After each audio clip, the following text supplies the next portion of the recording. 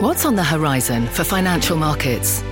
At PGIM, it's a question that over 1,400 investment professionals relentlessly research in pursuit of your long-term goals. Specialized across asset classes, but united in collaboration, our teams provide global and local expertise. Our investments shape tomorrow, today. Pursue your tomorrow with PGIM, a leading global asset manager. This is Squawk Pod. I'm CNBC producer Katie Kramer. Today on our podcast, a potential COVID vaccine comes one step closer. Moderna's chief medical officer on the positive results of their human trials and the breathtaking speed. I believe we have an ethical obligation to advance this vaccine as fast as possible, given the unmet need on one hand and given what science enables us to do on the other. We'll go inside the science and find out what's next. The phase 3 trial is geared towards testing this vaccine in those who need it the most. Plus, the other stories that got us talking: Apple's tax break, skipping your doctor visits, and the U.S. punishing Chinese officials for new security laws. There's been so much distrust in the Western world of China and of the Chinese Communist Party, but that, it just looks as though it's inevitable that this is an issue that you're going to have to face. It's Wednesday, July 15th, 2020, tax day. You had 3 extra months to file. Squawk Pod begins right now. Good morning, everybody. Welcome to Squawk Box here on CNBC. I'm Becky Quick, along with Joe Kernan and Andrew Ross Sorkin. Hey, thanks, Becky. Nice to see you back. I hope you had a great time off. Tim Cook is like, someone said, hey, Tim, you remember that Ireland, they're trying to get $14 billion, $15 billion from you for taxes? Looks like you're not going to have to pay it. And he's like, oh, yeah. That's good. I'm happy. It's okay. So I get to keep that. I mean, what is $14 billion to Apple? Anyway, the European court is backing the company in the EU's landmark $15 billion tax case. At issue, a 2016 ruling that Ireland had granted illegal tax benefits to Apple. The EU had been seeking to recover $15 billion in unpaid taxes. The EU still has the option to appeal the latest ruling. I don't know what Apple has in cash right now. Do you know, Andrew or Becky? I mean, it's... But he'd be like, you know what? Maybe we will put a new food court in now. But it's nice. 15 billion. Something over $200 billion. So 15's nice. Just... 15's nice. I'd be happy. Yeah. 15's nice, but not what it would mean to a lot of companies. I think Apple, but I think they'll take it. In the last few months, have you pushed off any regular non-COVID doctor's appointments due to the coronavirus? If so, you are far from alone. Wall Street got quarterly results today from Insure and Dow component United Health. The company's earnings per share of $7.12 handily beat estimates. Analysts were expecting $5.28 a share. United Health attributes that big beat to what it calls an unprecedented, temporary deferral of care in the company's risk-based businesses. People not going to the doctor. I mean, that's such an interesting reason for why they've seen higher numbers on this. The company does go out of its way to say that it expects the results are going to be offset in the quarters ahead by the assistance measures already taken and the resumption of deferred care. We hadn't really thought about that. You've heard from all the car insurance companies where they've come out and said that they would be giving people a break on this. This is a little bit of a different situation because UNH expects that all of that health care will eventually get picked up. All that stuff that's been deferred will eventually get there. I don't know why this had not occurred to me before. Just the idea of all the deferred care. Nobody was going to a doctor for a long period of time. In fact, offices were shut and wouldn't be seeing anybody except for emergency purposes. Right. I don't know. I mean, we could go back and look at the insurance company, the car insurance companies and others like it. I don't think they traded similarly because I think you're right. Cars, there's not accidents if people aren't on the road. Obviously, if you have a medical issue or condition, you're going to have to go get it taken care of at some point. We're all healthy and young, but I can think of a lot of things that you wouldn't want to take a 3-month break from caring for. I mean, think about that. Yeah. A lot of conditions. No, I mean, that's actually where I was on Monday. My daughter had to get surgery because of a tube being stuck in her ear. I'm familiar with that. Yeah, with my son, too. one that hadn't come out. I mean, I guess it's not absolutely urgent care, but it was bleeding out of here, so that had to get taken care of at some point soon. Mammograms, or I mean, there's a million things I can think of which is one of the arguments that you hear a lot from people that say, okay, we want to crush the virus, but there are other health concerns that people have that are being neglected because they can't get out. President Trump announcing yesterday that he has signed legislation to impose sanctions on China in response to its interference with Hong Kong's autonomy. He also signed an executive order ending the preferential treatment that Hong Kong has long enjoyed. Hong Kong will now be treated the same as mainland China. No special privileges, no special economic treatment, and no export of sensitive technologies. This morning, China is responding. Eunice Yoon joins us right now. She has more on this story. And Eunice, I guess we anticipated some sort of a response. Tensions have been rising between the two countries, but I would say that this probably came as a bit of a surprise.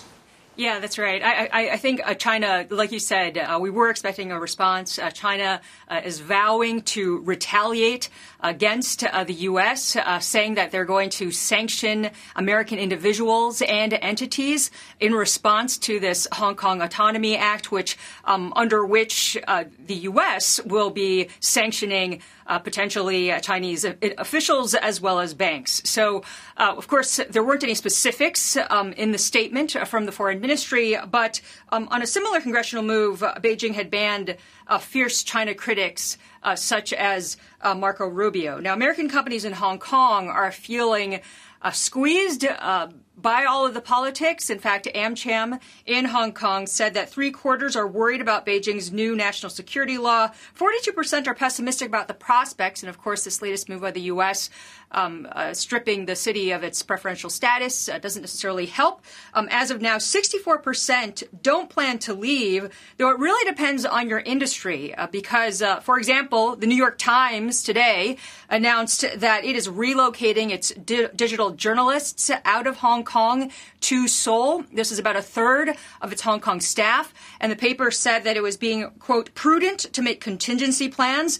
And then separately, China reacted to President Trump's remarks to reporters at the White House overnight about the UK's decision to ban Huawei from taking part in the infrastructure of its 5G networks. So President Trump seemed to be quite pleased with that decision. Of course, the foreign ministry backing Huawei's statement, saying that this just proves that this is about political manipulation, the ministry said, not national security. And that is an argument that we've heard quite a bit, not only from the government, but from Huawei's lawyers themselves as they try to get the CFO out of her extradition case in Canada. And I was thinking about this, and if you weren't on, I was going to bring it up with my friend Andrew, who talked about Huawei being a political football for a long time. And so a year ago, or whatever it was, when the UK said we're not going to go along with the United States, it seemed like they were intimating that it's not a security problem. So it took this Hong Kong situation to get them to decide, now we're mad at China, and it almost looks punitive. So was it a security problem or not, Sorkin? So now the UK is on board. But is it because they're mad about the Hong Kong stuff, or because it really everybody's using it as a political football, it seems like? That's what I don't know. To this day, I don't know. I mean, I think there are genuine security issues that relate to Huawei, given what you don't know on the back end of what they could do with it potentially in the future, and clearly some of the IP violations and other things that have taken place over time. The question is it a clear and present danger today? Maybe, but maybe not. Hard to know, but now being used in this way. And that's always been the push-pull on this. But, initially with the UK, it was kind of a slap in the face. It's like because the United States clearly told the UK they want the UK support on this Huawei ban, and they just said, nope. What you would say, talk to the hand. And now suddenly they're on board because of Hong Kong. Anyway, I want to just weigh in because I think that this is a problem that a lot of Chinese companies face because whether or not you are directly linked or have investors from the government or not, if you're completely private, you face a similar reaction from the U.S. There's been so much distrust in the Western world of China and of the Chinese Communist Party, but that, it just looks as though it's inevitable that this is an issue that you're going to have to face. Because at the end of the day, I find it very difficult in my reporting here to see, to have a Chinese executive who has family here in China to be able to say no to the Communist Party in case, say, President Xi Jinping or somebody in the security apparatus really wants to take a good look at the data that you have. And that's kind of the issue that I think a lot of Chinese companies are facing. Yeah. Eunice, thank you very much. It's good to see you. Next on Squawk Pod, inside the race for a COVID vaccine. Moderna, the small company near the front of the pack, has announced promising results. Chief Medical Officer Dr. Tal Zaks joins us. This vaccine, the way it works, it actually teaches our own body's cells to make that part of the virus. So it uses our own body's machinery, if you will, to present the virus. Hello, I'm Laura Castleton, U.S. Head of Portfolio Construction and Strategy at Janus Henderson Investors. Is a brighter future possible? At Janus Henderson, we think it is. For 90 years, we've worked to help clients achieve superior financial outcomes and fulfill our purpose of investing in a brighter future together. We know that this means our thinking and our investments are helping to shape millions of brighter futures for the next 90 years and beyond. To learn more, go to janushenderson.com. Welcome back to Squawk Pod. More than 130,000 Americans have died in 2020 due to the COVID-19 pandemic. According to an NBC News tally, almost 1 in 5 new cases of the virus reported around the world are coming from just 3 states, Texas, Florida, and California. So the hope for a vaccine to stop the spread of this novel virus is high, incredibly high. Earlier this week, Ken Frazier, the CEO of Merck, the world's largest vaccine producer, spoke to Harvard Business School about the difficulty of creating and distributing a vaccine for billions of people. I think when people tell the public that there's going to be a vaccine by the end of 2020, for example, I think they do a grave disservice to the public. At the end of the day, we don't want to rush the vaccine before we've done rigorous science. We've seen in the past, for example, with the swine flu, that vaccine did more harm than good. So we don't have a great history of introducing vaccines quickly in the middle of a pandemic. So we want to keep that in mind. When we do tell people that a vaccine's coming right away, we allow politicians to actually tell the public not to do the things that the public needs to do, like wear the damn masks, okay? We were so unprepared for this pandemic, it's not even funny, on so many levels. That brings us to today's good news from Moderna Therapeutics. We've talked about this company and their approach focused on messenger RNA on several past episodes of Squawk Pod. The biotech company is partnering with the National Institutes of Health on a possible coronavirus vaccine.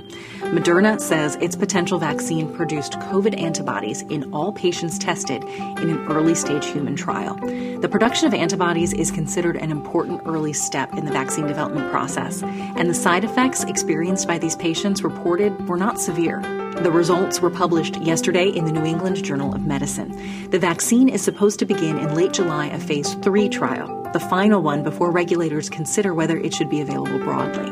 In the press release, Moderna noted something significant. The company remains on track to be able to deliver approximately 500 million doses per year and possibly up to 1 billion doses per year beginning in 2021. Moderna's chief medical officer, Dr. Tal Zaks, appeared on Squawk Box today with Joe Kernan, Becky Quick, Andrew Ross Sorkin, and CNBC Health and Science reporter Meg Terrell. Meg kicks us off. Tal, it's good to see you. Tell us about this full data set. We just saw data on about 8 of 45 patients, at least in terms of neutralizing antibodies up until this point, now 45 out of 45. How do they affect how you're looking at the likelihood of having a safe and effective vaccine for the coronavirus? Good morning, Meg. Yes, indeed. We saw data that this vaccine can induce neutralizing antibodies in everybody who got vaccinated. This is, of course, reassuring to us, and I think puts us on a positive path towards a large phase 3 trial with which we hope to demonstrate the safety and efficacy. Let me tell you what it is that we actually saw. So first of all, this study was run by the National Institutes of Health, and I give them a lot of credit for stepping into the fray very early in the pandemic to both run the study and set up all the science that's needed in order to analyze it. And what they've demonstrated now is that with our vaccine, with this mRNA vaccine, we're able at a dose that is pretty well tolerated to demonstrate neutralizing antibodies. And these are the antibodies that can actually block the virus's ability to get into the cell. And that's why everybody is so laser focused on this. And at that dose, when we give our vaccine with a prime and a boost, so you start and then a month later you come and give another booster shot, as you often do with vaccines, we can achieve a level of neutralizing antibodies in every participant who got the vaccine. And not only that, if you look at the average levels at which we can achieve these antibodies, it is at or above levels that you can see in people who've actually been sick with coronavirus. And the reason that's important is that, to the best of our knowledge today, if you've been sick with COVID-19, you're unlikely to get sick again, at least not in the near-term future, based on the data that we have today. So if we can get your immune response to recognize that part of the virus that allows your immune response to prevent it from replication at levels that are there or higher, I think it bodes well, we believe, for the potential of this vaccine to ultimately prevent COVID-19 disease. Of course, this is a brand new virus, and the understanding of the protection one gets after infection is still evolving. How would you say, your data really stack up against our understanding, both in terms of neutralizing antibodies and a T-cell response that you saw in participants as well, as to how protective this vaccine really could be? That's a great question. And so we don't yet know. And so we're trying to look at the strands of science and what it will teach us. And I think what you can see here is sort of three different strands converging to give us this optimism. The first is that we understand this virus well enough, both from experiments done with this virus as well as its close cousins, SARS and MERS, that the spike protein is really the critical piece of the virus that you need to block with your immune system. And we've shown that in preclinical models, we and others as well. So that's the first point. The second point is that we know from other studies of transferring plasma from people who've been sick and recovered to people who are now sick, that it is these neutralizing antibodies that are what you measure to say that indeed that plasma should help somebody get better. So this is now not preventing disease, but actually trying to help somebody who's right now sick from getting worse.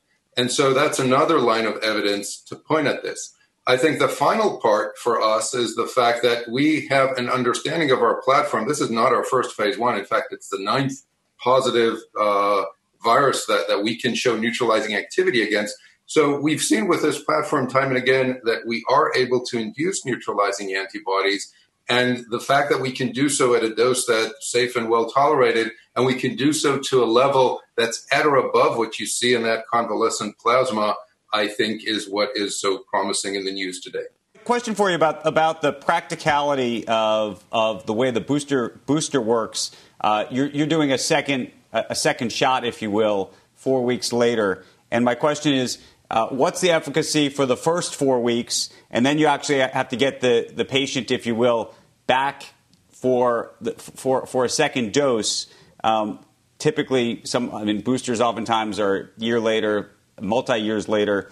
How's that going to work in terms of the practicality of making this work if people have to go in twice in the course of a month?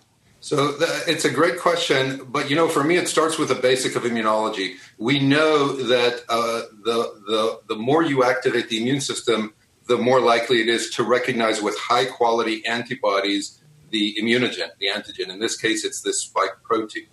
And so when you just show a vaccine once, the immune system can recognize it. And indeed, if you look at the doses that we got at the highest dose, at the 250 microgram, just the prime, just that first dose, already is starting to get you that neutralizing activity. So it is possible that with a high enough dose, a single dose would work. However, it is crystal clear from the data that if you come in, and this is not a year later, this is just a few weeks later, if you come in for a second shot, what you're doing is you're waking up your immune system. You're saying, well, hold on, that thing I thought I cleared, no, actually I didn't. And so it revs up the immune system. You boost the levels by about 10-fold. And that's very meaningful when we talk about the level of protection and how long we think that protection will last. I think in the context of the unmet medical need that we all see today around us, what we all understand about the severity of getting infected and potentially getting sick with COVID-19, I think asking people to come in a few weeks after the first shot, and this is merely 4 weeks later, for a booster shot in order to boost the immune response tenfold higher, I think that's a reasonable ask, and I think people will agree that that's a good thing to do.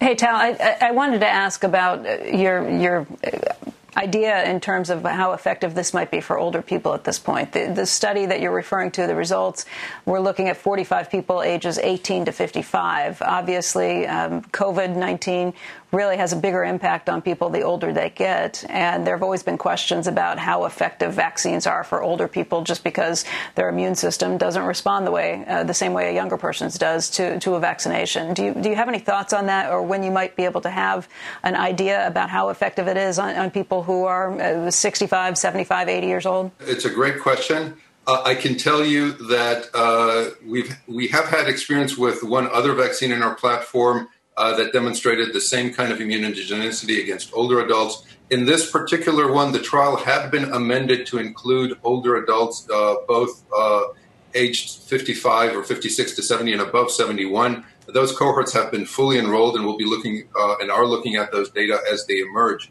The phase 3 trial is geared towards testing this vaccine in those who need it the most. We're going to have people who are both at high risk of infection, as well as people, older adults, people with comorbid conditions who are more likely to get sick when they do. I think when we step back and look at the totality of our understanding of the emerging data with this vaccine and what we know about our platform, I feel very confident that indeed we should be able to reach the right levels of an immune response also in the older and more vulnerable population.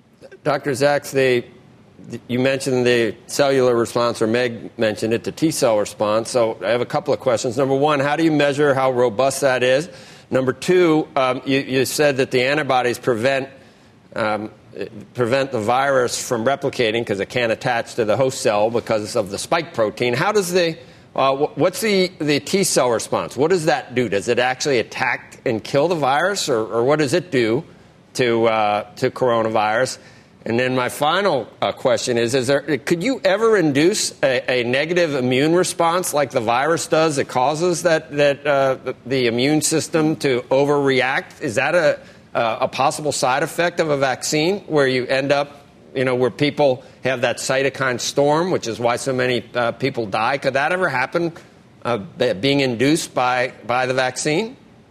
So that's a great question. It is a theoretical concern, and it leads me back to T cells. We had seen back in the 60s an example or two of that with formalin inactivated vaccines. Now, this vaccine, the way it works, it actually teaches our own body's cells to make that part of the virus. So it uses our own body's machinery, if you will, to present the virus. And in that way, it very closely mimics what the body would otherwise see. Therefore, I think it's highly unlikely. In fact, we've done some preclinical studies to assure ourselves that risk, which is theoretical and it hasn't been seen, is indeed very low. I think that's where T cells come in. I think of T cells in the context of this infectious disease really as the orchestrator of the right kind of an immune response. This T cell part is called the helper T cells. They're called that because they actually help B cell make antibodies. And if you look at the kind of response we have, and that's in the New England Journal data, you can see that indeed our vaccine elicits the right kind of help. In other words, if you think of your immune responses, it can go the wrong way like we see with allergy, if you will. This is not that kind. This is the right kind of an immune response that actually boosts the right kind of antibodies you're looking to get. And I think it's the ability of this vaccine to both demonstrate the antigen and raise antibodies, but also elicit the right kind of T cell help is what's underpinning the fact that we can achieve neutralizing antibody titers at a level that I think is as good or better as anything anybody has shown to date with any vaccine. With a very tolerable safety profile. Is that all the T cells do? Is there helper T cells that help the B cells make antibodies, or is there another way that or I don't know? Are there other white blood cells that T cells that actually attack the virus itself, not by helping B cells? So the immune system is a complex system, and I think those T cells orchestrate a wide variety of responses, as you correctly point out. I think the role of T cells in directly attacking the virus here is less clear than the role of antibodies. I would think of it as sort of a holistic immune response, if you will, that has all components gearing together. I think the data from what people expect monoclonal antibodies will do in convalescent plasma and the data from animal studies so far demonstrate that it is indeed these neutralizing antibodies that are sort of the end game here. They are what we expect scientifically to mediate protection and what we are measuring as a way to gauge the effectiveness. You think that the T cell response? You think the T cell response that you're getting is as good as some of the adeno with an adjuvant? It's as strong as that, or not as strong as competing vaccine? I don't think it's possible to look across trials at the T cell response and make that measurement. These are not assays that are as easily understood as the antibody assay. That's what I thought. Okay, thanks. Tal, it's Meg Terrell. I just want to finally ask you a little bit more about safety. You know, Joe was talking about that really extreme potential reaction, but just about the tolerability that you saw in the trial, you know, after the second dose of the 100 microgram dose, which is the one you are taking into phase 3, you saw pretty high rates of fatigue, headache, muscle pain. I know that in the phase 2, you are looking at 2 different dose levels. Do you have the right dose for the phase 3? Could you potentially give a lower dose for that second shot? And finally, I also just want to combine with that question, a question about Merck's CEO's comments yesterday that vaccine developers are doing a, quote, grave disservice by saying we'll have a vaccine this year by potentially creating false hopes. Dose question, and how confident are you in getting a vaccine this year, and that that's a responsible statement? So let me start maybe with that. I can't comment to his statement except to say that I believe we have an ethical obligation to advance this vaccine as fast as possible, given the unmet need on one hand and given what science enables us to do on the other. I think it is incumbent upon us to do this in a manner that's responsible, judicious, and accounts for the emerging understanding of the safety profile. And I think we're doing that by ensuring that our phase 3 is a large phase 3. It's actually quite a conservative design. We have independent observers by the National Institutes of Health, actually as the Data Safety Monitoring Board here, looking at the events as they emerge. So I feel confident that we're doing it in the right way. But given the pandemic, we actually expect to see enough events that the trial should read out soon. Now, when will that happen? I don't have a crystal ball, so I can't really comment. You asked me about the safety profile, and I think it's important to understand what it is we're talking about here. When we talk about vaccine reactogenicity, actually, these are all expected events, okay? They are collected in a manner that FDA had years ago put guidance to say, this is what you should expect to see in a vaccine, and this is how you measure it.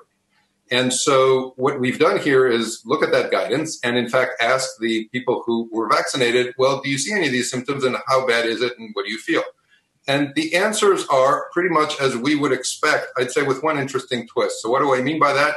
Well, the adverse reactions are either local injection site pain, it hurts a little bit, or you get some flu-like symptoms. So like you would get with a common cold, and the important thing here is that these adverse events are expected and they're transient. They're self-resolved. So you have a day, maximum 2, of feeling headache, fatigue, myalgia. I'm not making light of these symptoms. I'm just trying to put that in context of what we hope these symptoms are indicative of, which is activating your immune system specifically and educating it so that if you then get exposed to the SARS-CoV-2, you won't get sick. And that's a much worse illness than what we see with these expected flu-like symptoms for a day. The interesting thing and the reason why I feel good about it is that the adverse event profile is worse after the second dose. And that tells you that you're actually teaching the immune system to recognize something specific. Right. Well, thank you so much for being here this morning. We look forward to hearing the next update from you guys. Thanks again. Thank you, Meg. Squawk Pod will be right back. CNBC has quick and easy to understand business news updates at the open, midday, and close every weekday. Markets, money, and more from Wall Street to Main Street. I'm CNBC's Jessica Ettinger. Follow and listen to CNBC Business News Updates wherever you get your podcasts. That's the show for today. Thanks for listening to this podcast. Squawk Box is hosted by Joe Kernan, Becky Quick, and Andrew Ross Sorkin. Tune in weekday mornings on CNBC at 6 a.m. Eastern. Subscribe to Squawk Pod on Spotify, Stitcher, Apple Podcasts, wherever you listen. Share us with a friend. Tweet us at Squawk CNBC, and we'll meet you back here tomorrow.